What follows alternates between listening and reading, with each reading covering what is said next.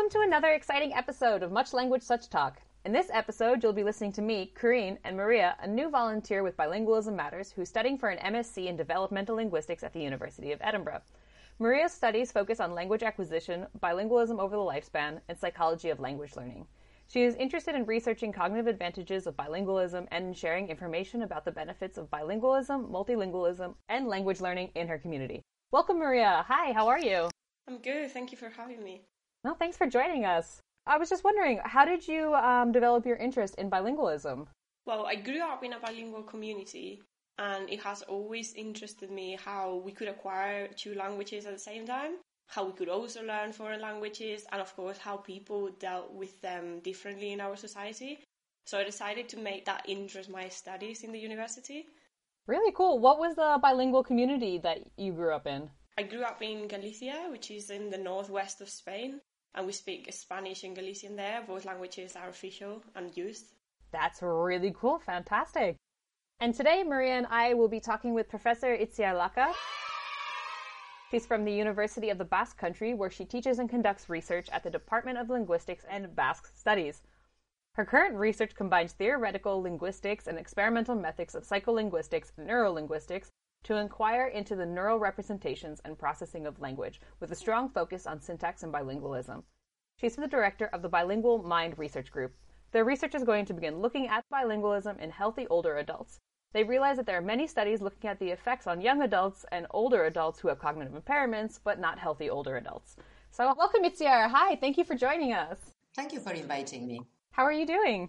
Good enough, given the strange times we're living in. That's great to hear. So let's jump right into it. Maria, if you can please start us off. Of course.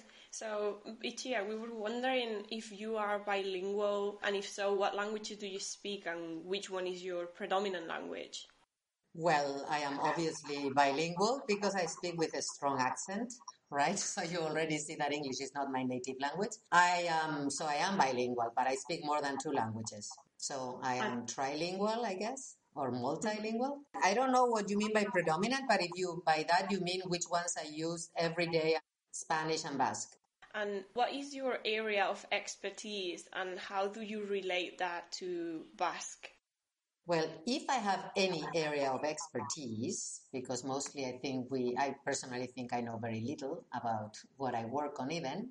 And the more you know, the more aware you are of how little you know. Mm-hmm. But I guess I am a linguist. So my area of expertise are languages and in particular how languages are represented and processed in the mind. And how do I relate this to Basque? Well, Basque is a language, right?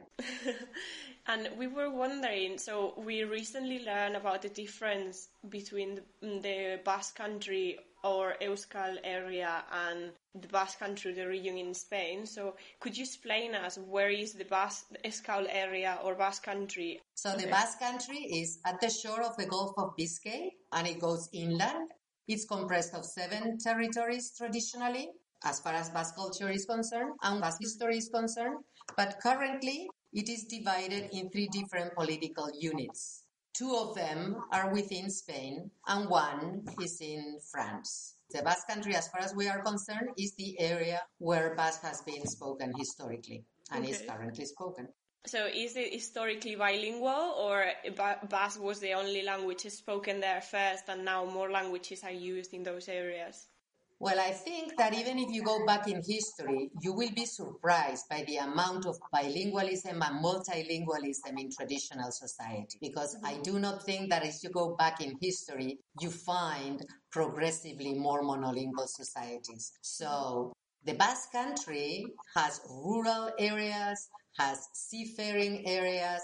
So in different societies within the Basque-speaking community have different histories. But there is a high degree of bilingualism like there is all over Europe. It depends where you're looking at.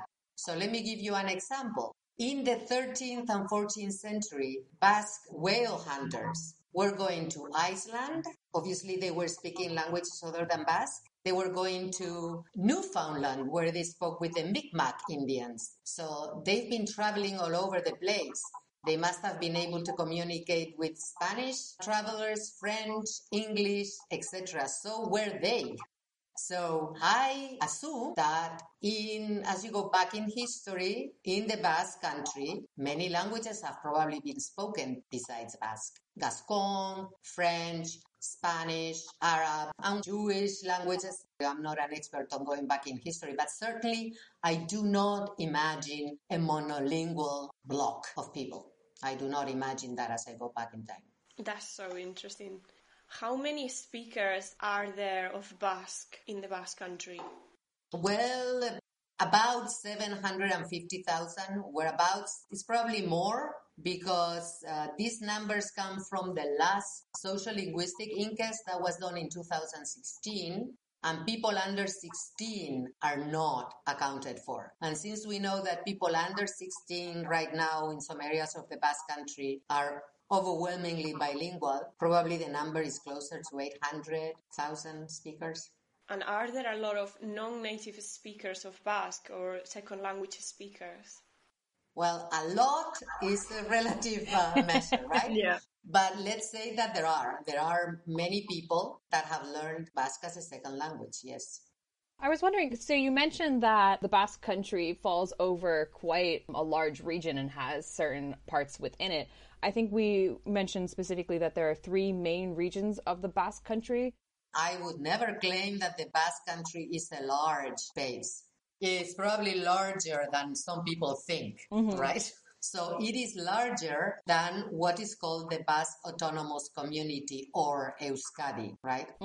That is 1/3 of the Basque country. Okay. So one of them includes 3 provinces, Biscay, Gipuzkoa, and Álava, and that is the Basque Autonomous Region. What in Spain is called País Vasco. That's not what culturally Basque people consider to be the Basque country. Then there is Navarre, which is the largest province, and by itself it constitutes a separate political entity in Spain. Navarre is the region that hosted the Kingdom of Navarre, and the only Basque-speaking king we've ever had was one of the first kings of Navarre. Then there are the 3 provinces that are hosted now in France. They are smaller. One of them is Lapurdi, the other one is Lower Navarre, and the third one is Zuberoa. They are the smallest in size and in population, and they are the ones that have a very different linguistic profile from the other 2 political units because of the language policy followed by France. I was just wondering if you could summarize in a few words the situation and the status of Basque in the 3 different areas where Basque is spoken. So I will try to keep it brief without getting into history because this can be a very long story. So if you do a snapshot of today, so say in this study that was done in 2016, overall, if you take the entire area, overall the language is growing. And for example, since 91 to 2016, there are 200,000 more Basque speakers, right, in that period of time. So the language is, in overall numbers, growing. And it is growing much more in younger generations than in older generations. So it's exactly the type of demographic pyramid that you would like for a language to stay alive, basically, right? Yes. Definitely. It is nowadays, it is present in the media, TV, radio, university, whatever, you name it. So overall, about 30% of the population, the total population of the Basque country speaks Basque, and about 20% can understand it. So they are sort of passive bilinguals. But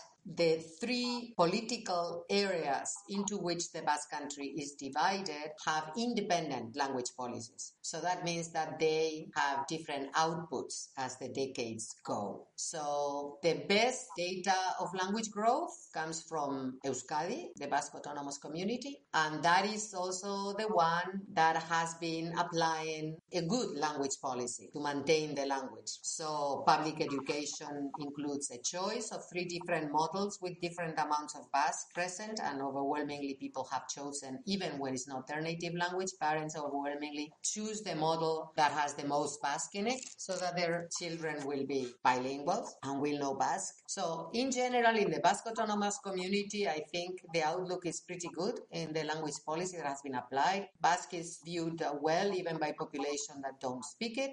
In Navarre, things change depending on the government, so it's less stable and it keeps changing depending on who is in power. So there are zones. The Navarre is divided in zones and different language policies apply to different zones. So there are parts of Navarre that are monolingual Spanish and that's it. And the language policy pays attention only to that. In the northern area, there are more bilingual areas, but Basque is not equally available in public education, for example. Although the numbers are not bad lately for Navarre, even in Navarre you have speaker growth, particularly in younger generations overall. But let's say that the language policy there is not as efficient because it changes. And then the dire situation, we find it in the 3 French provinces. These were historically the provinces where the classical literature grew. This was the motor and the engine of Basque culture, this area.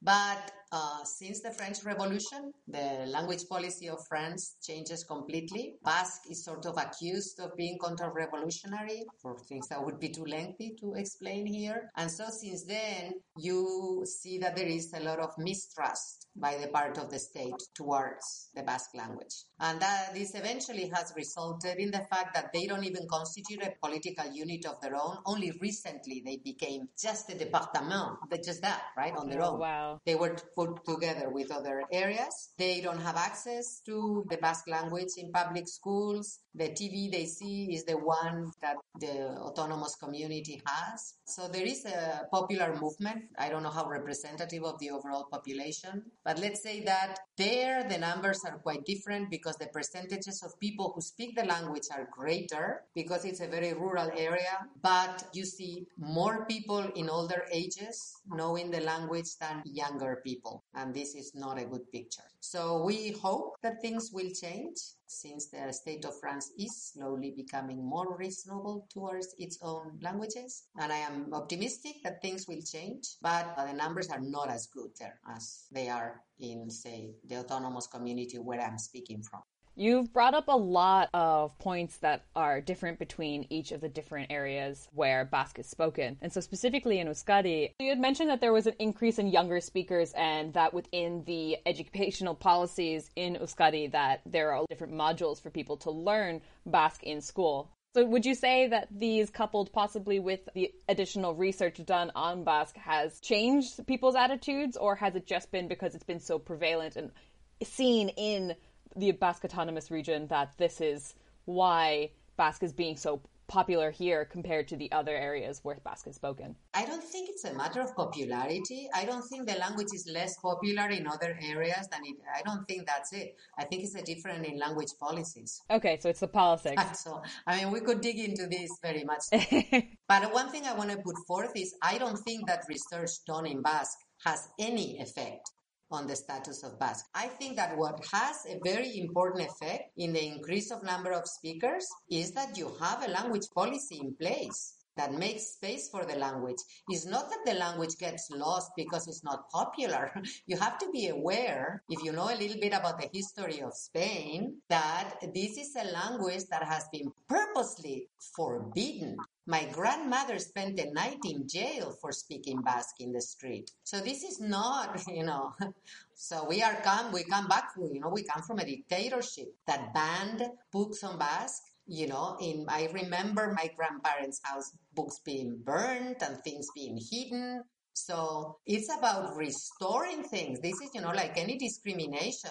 You wouldn't say that, women now are more present in society because they're more popular. No, it's because people are not keeping them by force at home. So that's why I think the important thing here is language policy. What kind of language policy do you apply? In Franco's time, the language policy that was being applied was murderous to languages that were not Spanish. It's as clear as that. Their goal was for those languages to disappear. You should know, I'm old enough that Franco was alive when I was a child. And I went to a clandestine school. I can tell you some other day about this. And it was clandestine because Basque was being taught. And Basque was being used as a teaching language. So this is where we're coming from. Now you have to undo this. And this takes time. But it's language policy. It's not research on Basque that is going to language back. No, I don't think so. Not here, not anywhere. Coming from Galicia, I can tell there were really hard times and that it was a difficult situation for those who were bilingual and wanted to keep their language and use their own language like Galician or Basque or Catalan. It was a difficult situation. If we take all this back into education, obviously all those languages were forbidden, were banned, and therefore they weren't part of the education system. But now, you said, in Euskadi we have a bilingual education, the same that we do in Catalonia or in Galicia. Do you think the bilingual education system in the Basque Country is similar to those used in the other bilingual autonomous communities in Spain? Are the systems developed together or by the government, or each region decides their own language policies? Spain has autonomous areas, and each autonomous government decides what to do. There is one put in place in the autonomous region, a different one in Navarre, and basically French in the French part. This gets complicated because the Basque Autonomous Community, where I'm talking from, has a greater degree of autonomy than other areas of Spain. So I don't know what they can decide about education policies, because that's certainly not my area of expertise. So I cannot compare them. So I can tell you about our public school because my daughter went to it and I am familiar with it. Here, the way it started was that you had 3 models to choose from in public school, right? So parents would choose. One of them, the A model, was mostly Spanish with Basque as a subject. So they would teach you Basque the same way that they can teach you English or French as a subject, right? But the language of teaching was mostly Spanish. Then there was the B system that was supposed to be half and half. So some subjects were taught in Basque, some subjects were taught in Spanish.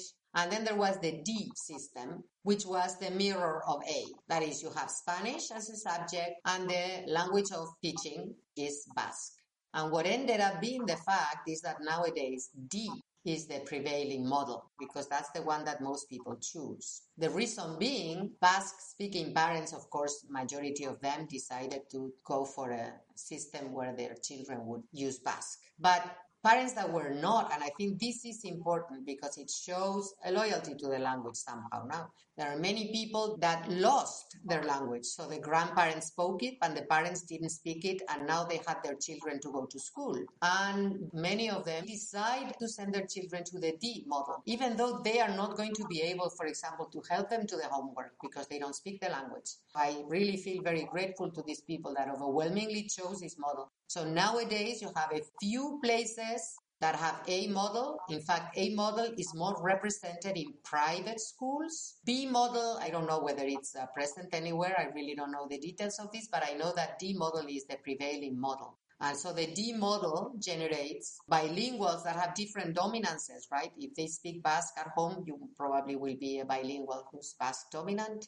If your home language is Spanish, you will be a bilingual that might be Spanish dominant. It has made it so that at least in the Basque Autonomous Community, if I see anybody who looks younger than 25, I usually address them in Basque because chances are that either they will reply to me in Basque or at least they'll understand what I'm saying, or in the worst case, politely they'll say they don't understand me and they will not insult me, which is what happened in the darker times, right? People got chastised by some zealous citizens in the streets. That's not happening, and in fact there is no conflict. You don't see this coming in the news as an issue. I just wanted to mention one thing. I think it's really fantastic that you have these models where the parents get to decide, and so many people are choosing to have Basque as the main language spoken in their education. Personally, I only know of a few areas that are doing this. We call them language medium schools, at least I think it's a prominent term in Scotland. So the one here specifically is for Gaelic medium education. And so there are a couple of Gaelic primary schools and high schools, but it's still the population of people who speak Gaelic is like, this is Scots Gaelic, not Irish Gaelic. It's quite low. And normally these students, I don't honestly know how well their proficiency is outside of school, but at least it's like the numbers are the classes are becoming more popular. You're seeing a lot more people putting their kids in here. The only other area I know that does this as well is in Norway.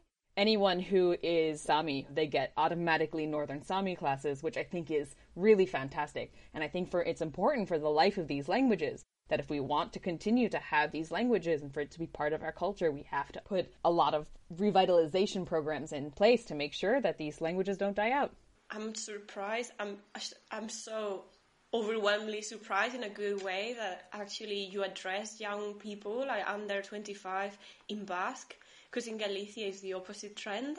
Like, younger people don't speak Galician, so we address them in Spanish, which annoys me so much because I think the way of making a language grow is the approach that they're doing in the Basque Autonomous Community in Spain, and is working with the younger generations, not with the older ones, and that's how you, through education, you keep the language alive.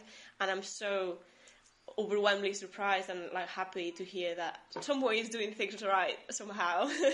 So, speaking about languages being associated to specific areas, we spoke about the Basque Country, the difference with Euskadi and different language policies in each area. What are your thoughts on languages being associated to a specific area, or do you think the languages are located within their speakers, inside their brains, and not inside an area? Well, I would contend, Maria, that it is not a matter of opinion that languages are located in brains of the speakers, right? So I will not present this as an opinion. But I will say something about linking language to land. Let me give you an example with Basque again. There was massive emigration to America at the end of the 19th century. Thousands and thousands of Basque people emigrated to the States, to South America, to many countries, and they got organized there. And in fact, among the first newspapers and the first attempts to have a unified language that all Basque people can learn, some of those efforts, not all of them, but some of them popped up in America. Now, you would not think of America as a Basque country or a place where Basque speakers are. Yet, there was a time in history where most Basque speakers who had the money and the culture to allow themselves to think of the value of their own language were living in America. And the money those people made came back to help a lot of efforts. Similarly, when the Franco's dictatorship came, there was exile. Many Basque speakers and most of our best writers were elsewhere, and the language kept on and the culture kept on. So I personally, and this is a matter of opinion certainly, I don't think it's so relevant to tie language to land. I think language is tied to human beings. And also, I don't like to tie one language, one people, one culture. Because I have more than one language and I don't see a problem in that, in fact. So wherever the minds are, that's where the languages are. Let me say, those are beautiful words and beautiful ideas as well that everyone should share. Thank you, Maria. Thank you. I think it is. We bring our languages with us. We bring our culture with us. So that's a really good point. It's not tied to a specific location. Just to say that you are Basque and you have Basque culture doesn't mean you have to live in the Basque region. You can be anywhere in the world. Right. I love that. One point that I want to make again and again is you need resources. Yes. You do need resources. And if you don't have resources, your language is going to die. That's how it is. You need resources. You need to get hold of those resources. Yes, this is very true. So you do research on bilingualism and the brain structures and the representation of languages in the brain. I was wondering, do you normally do work with Basque, Spanish, Basque bilinguals, or is this the main group you focus on, or are there other language groups you focus on? Well, it's the main focus we group on because that's the ecosystem we live in. So this is what I tell people, right? We would be idiots if we didn't study Basque Spanish bilinguals because we are surrounded by them and we are them. Having said this, we on occasion will study French Basque bilinguals as well. When it's relevant, we will go and move our stuff and go there. We have friends over there, researcher friends over there. So when necessary, we do that. Sometimes we will work with monolingual speakers. It depends on the question that we are asking. But there are so many very fascinating questions that can be asked about bilinguals that speak Basque and Spanish. I call them ovo bilinguals because the typological properties of the languages are often the mirror, right? So when you do Maria, for example, Galician Spanish bilinguals speak two languages that share history, most typological properties. So the questions that you are going to ask are presumably different. I I'm studying bilinguals that speak two languages that from a linguist's point of view, they are as different as you can get practically in their grammatical properties. So to me, it is interesting to see how you manage that. And does it matter which one came first or does it not? Does it matter what particular grammatical trait you're studying? To put it in simple words, it's as if one of the things we were studying is what is easy and what is hard to learn beyond your native language. So we study not people who are in the process of learning. We are studying those that are the best learners, right? So these are people that when they come to our lab, you can't really tell which one is their native languages most of the times because they're very fluent in both languages. Nevertheless, one came first and the other one came second. And so when we started working, people thought that at these levels of proficiency and frequency of use, you would not find differences. Yet we do. To me, this is informative as to how language gets represented in your mind. So to me, studying these bilinguals is like having found mineral in my mind. I am a miner and I have found a streak of mineral and I'm digging there because it's an interesting area and I will keep digging until I keep finding stuff. I love that analogy. That's as simple as I can put it. That's fantastic. So we were talking about how Basque and Spanish have these different syntactic structures or grammars, and people speak both of these languages. Have you found differences between Spanish-Basque bilinguals or Basque-Spanish bilinguals, depending on which order it is? What are the differences that you have found? This is hard to explain without technical words. Let me be very brief. So when we test these people that are early and very proficient bilinguals, and we test them on properties that are shared by Spanish and Basque, we don't find any difference. Everybody behaves the same. Mm-hmm. You do find the order in which the language was learned makes the difference. Mm-hmm. This is not about linguistic competence. Yeah. We are not testing how much language they know. Yeah. Okay? This population we're talking about, the question here is not about whether you have learned the language, because you have. Yes. I want to stress this because people generally understand this, right? Oh, they cannot learn the language. No, you can learn the language. Mm-hmm. The issue is not you are proficient. I am saying these are early and very proficient speakers. It's just that the way in which your brain allocates that knowledge sometimes is different. You've been explaining everything, so you're making it easy to understand. Yeah, no, that was perfect. The message I want to get across, because sometimes I fear that I am being misunderstood in sending a message that you can only learn your mother's language well. No, that's not what I'm saying. No, I'm saying, of course, you can learn languages wonderfully, right? You just have to get going and use them frequently and be exposed to them, etc., etc., etc. Yep. I do not investigate language learning in that sense. Yes. One of the questions that drives my research is, how do you represent that linguistic knowledge? Particularly, how do you represent the things that are the same in the two grammars that you know and the ones that are opposite, right? When we started, people had this idea that bilinguals would be sort of like a halfway between Spanish and Basque. Yeah. Okay? So they wouldn't show as strong a preference for verb final sentences as very dominant near monolingual Basque speakers, right? Or that if you compare them to Spanish monolinguals, these bilinguals would not do Spanish as efficiently, things like this, right? Mm-hmm. People thought this before doing research. So my message is, this is false. Yes. You can be an early and fluent, proficient bilingual of languages that are very different. And that doesn't make your linguistic behavior, the output, what comes of your mouth, be less accurate or competent. But moreover, it doesn't make your brain responses to language stimuli halfway between one language and the other. Yeah. That's not what happens. Okay. And since that is not what happens, and we already know that, now we want to know in detail, well, exactly how do you allocate those two grammars in your brain, mind? Yes. So the message is you can learn, you can be bilingual. It's just that there are still things to research. Yes, there definitely are.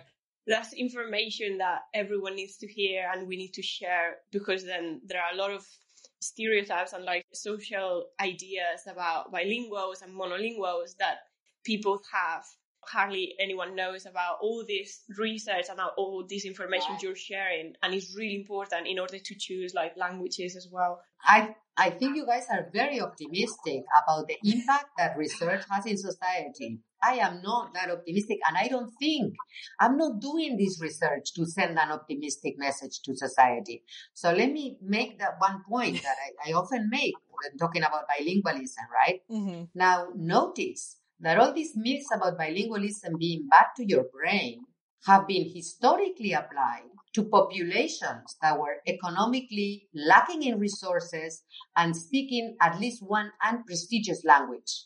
Okay? These ideas of bilingualism being bad for your brain have never been taken into consideration for the European royalties or the czars. Good point. The elites have always been bilinguals, and they have never worried about anything.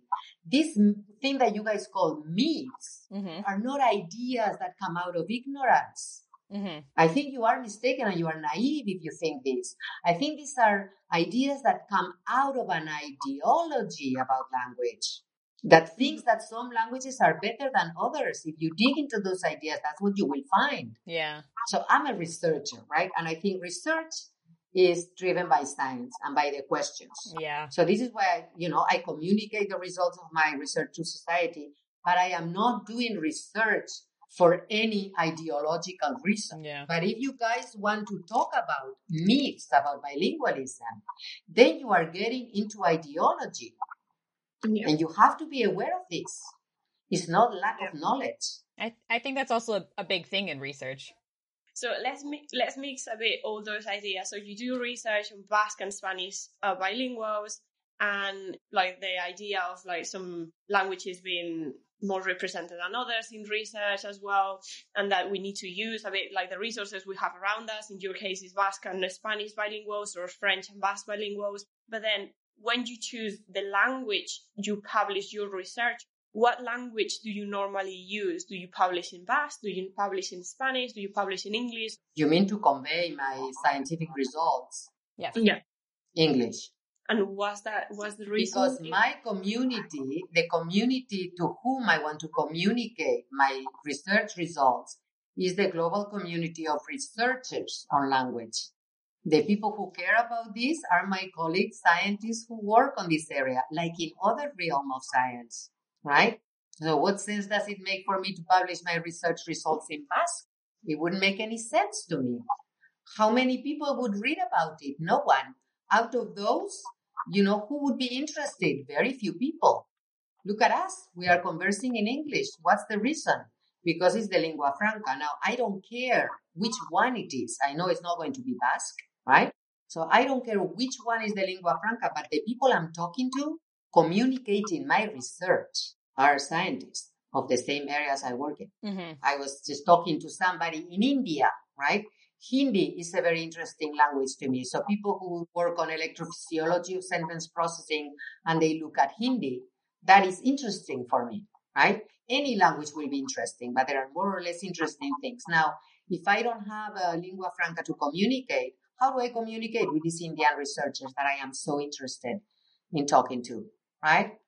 Or anybody else who doesn't speak Spanish or Basque? How am I to talk to them? But this is not about, this is about science. Yes, definitely. A different issue is that as a scientist, since I work with public money, I keep my public informed of what I do if they want to hear about it. So, of course, on occasion, I will do outreach presentations where I know that I am not talking to my colleague researchers, and I use very pretty images, and I talk at this level that I am talking about here without getting into the nitty-gritty, right? And I summarize results. But for whoever is interested in knowing about them, I am not going to draw ideology out of my results. Not in one sense, not in the other. I will tell you factual things. So it follows from the research we do, this and that and the other. Or there are things that will follow from the research I do that can inform language policy. But that's because language policy has certain goals, and sometimes you need the science to know how to meet those goals. See? So I can do outreach. I can tell my friends. Recently, I was even giving a talk about extraterrestrial language and talking in a series with astronomers. And that was a lot of fun. That sounds amazing. And I take those opportunities, to reach out and explain. But that's not science. That is reach out. To me, they are different things. When I do reach out, or I'm writing for students, for example, then I write in Basque or in Spanish. But if I am communicating my research results directly, they will be communicated in English because they will be published in languages that are English languages, right?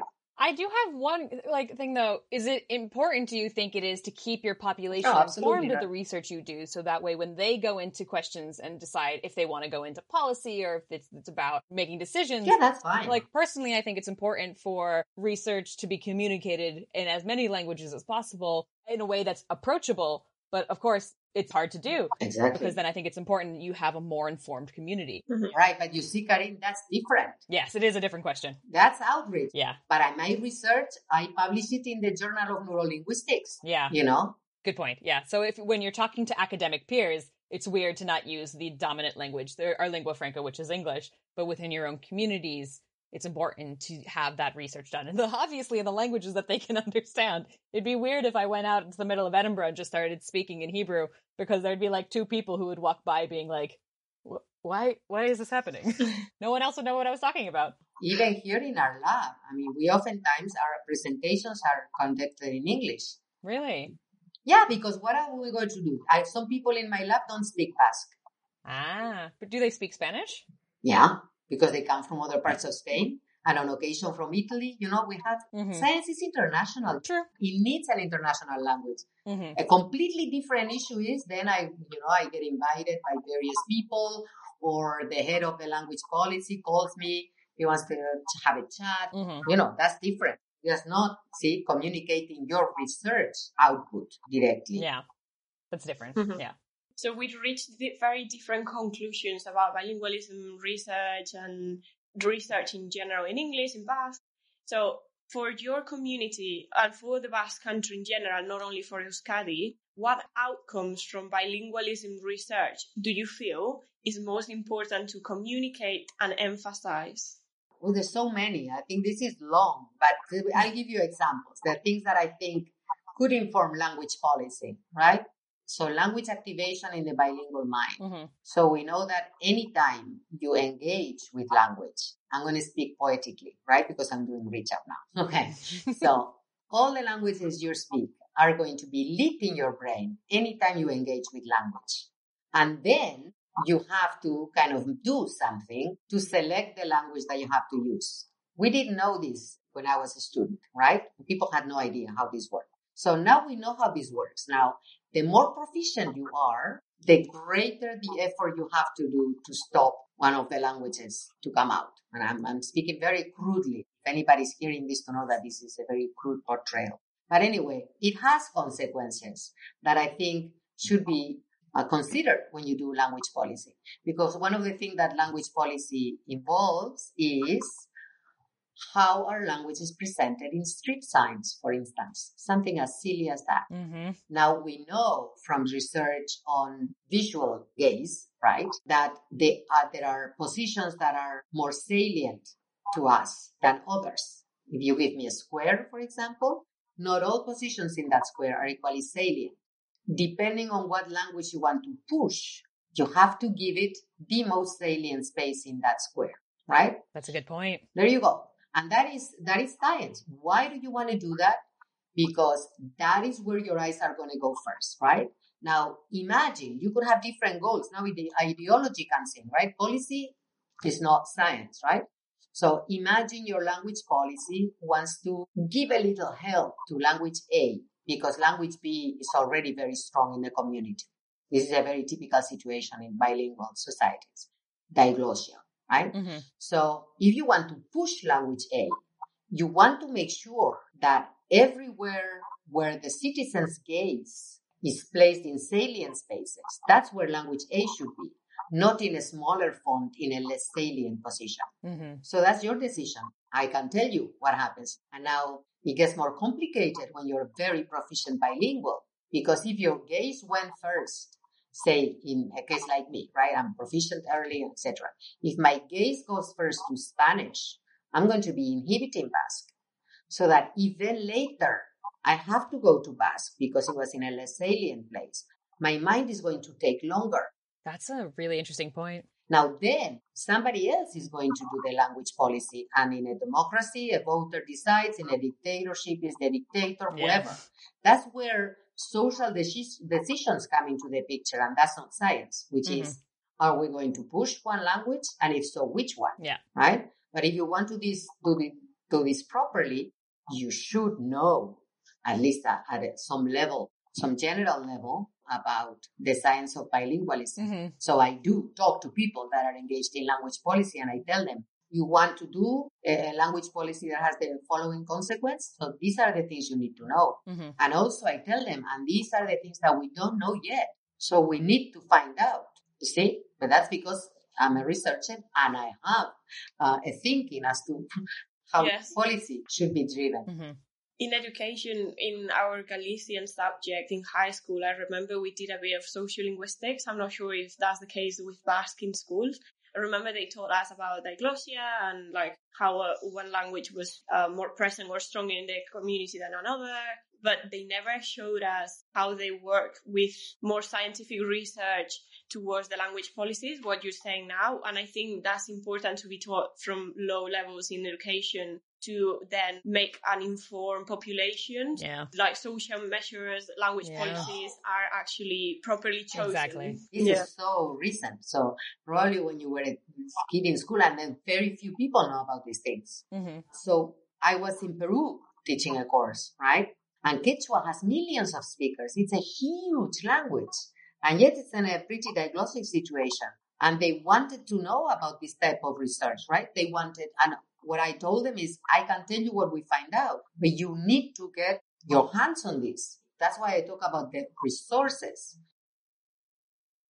It's not as you go and you tell people what you know. No, the people you are talking to must become actants, Yes, you know, and must get hold of the resources and get going, because each situation might be different.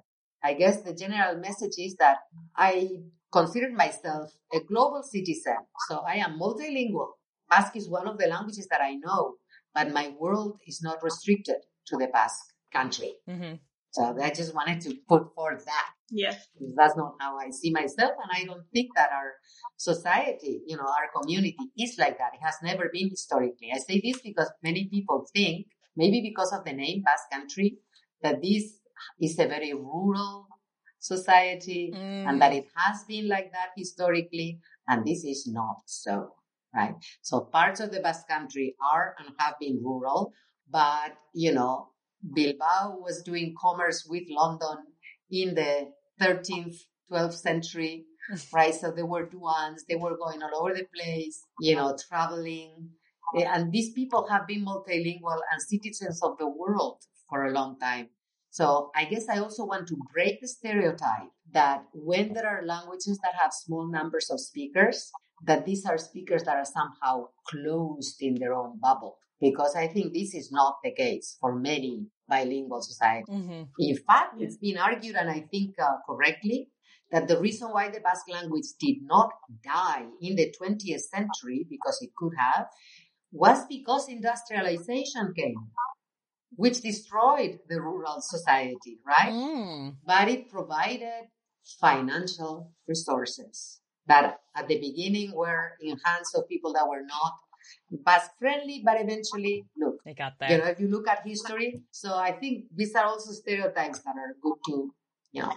I think languages always find, not always, but tend to find a way to survive. Like Galicia during the dictatorship was through emigration, and like the city with most Galician speakers was Argentina and not in Spain itself, because people emigrated there. So that's where the language was kept. And Basque in Euskadi, it was thanks to industrialization. So we always find a way.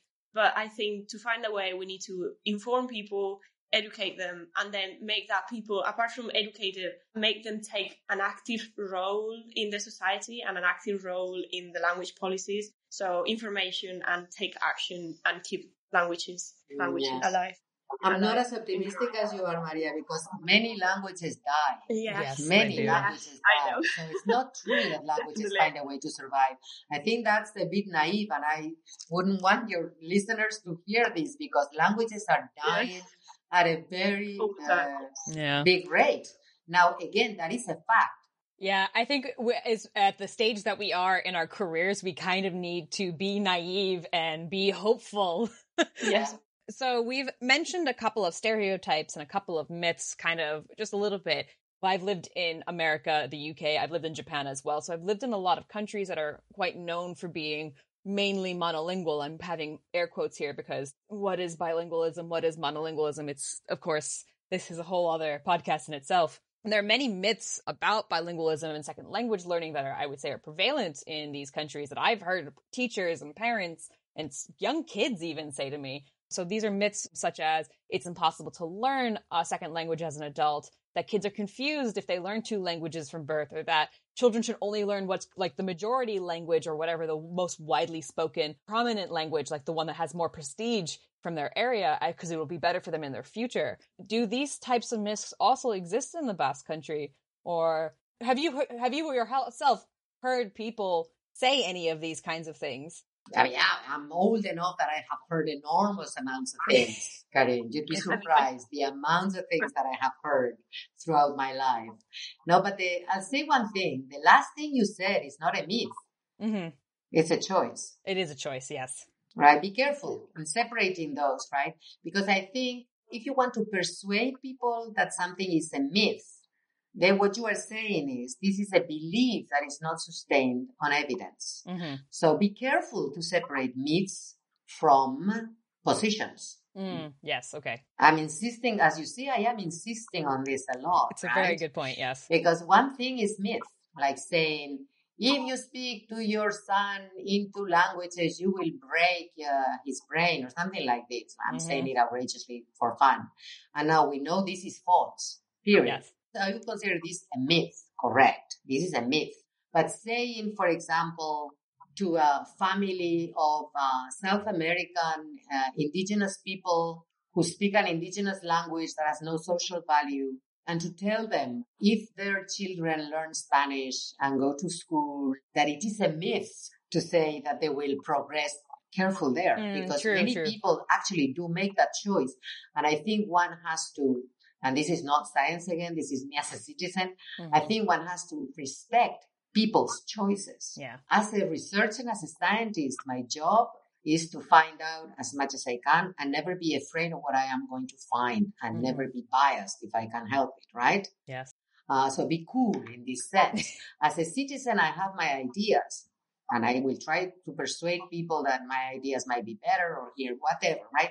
But one has to separate carefully myths that are factual statements about what the world is like that are not sustained by scientific evidence from ideological choices. Yeah, that's a good point. When I was, I lived in a really interesting situation. So I was raised, I was born in Los Angeles. And so I went to daycare and nursery school there and later on moved to the East Coast of the US.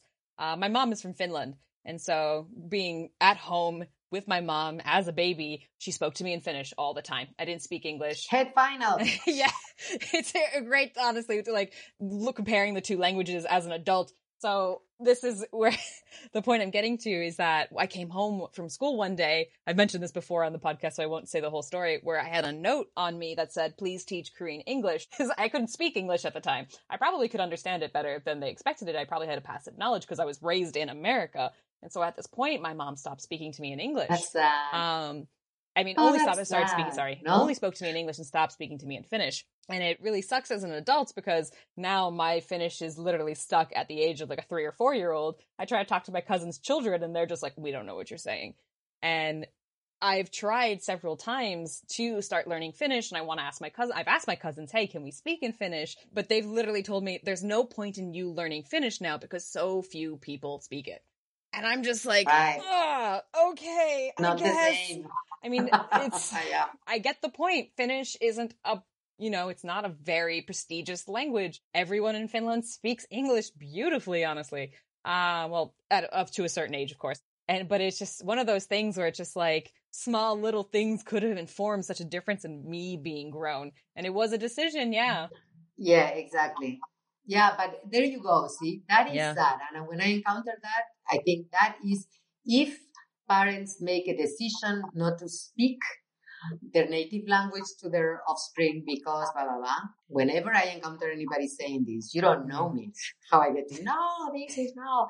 Because I know that the evidence doesn't support all those fears that they have, right? Mm-hmm. And also because the evidence shows things they are not contemplating. Yeah. Right? They're not dramatic, but we know there is an entire area of neurolinguistics that is called affective neurolinguistics. Mm-hmm. And some people are looking at how affects language processing and decision making and many things, right? Mm-hmm. And moral judgments. Anyway, I don't want to inflate it, but there's stuff there. So in a way, parents should speak their native language to their children for affect reasons, because that's the parents' affect language, right? In fact, I think that it is a bit, then you put everything in the balance and then you decide, right? Yeah. So if you decide that the language you grew up with is useless, if this is your decision, this is your decision, right?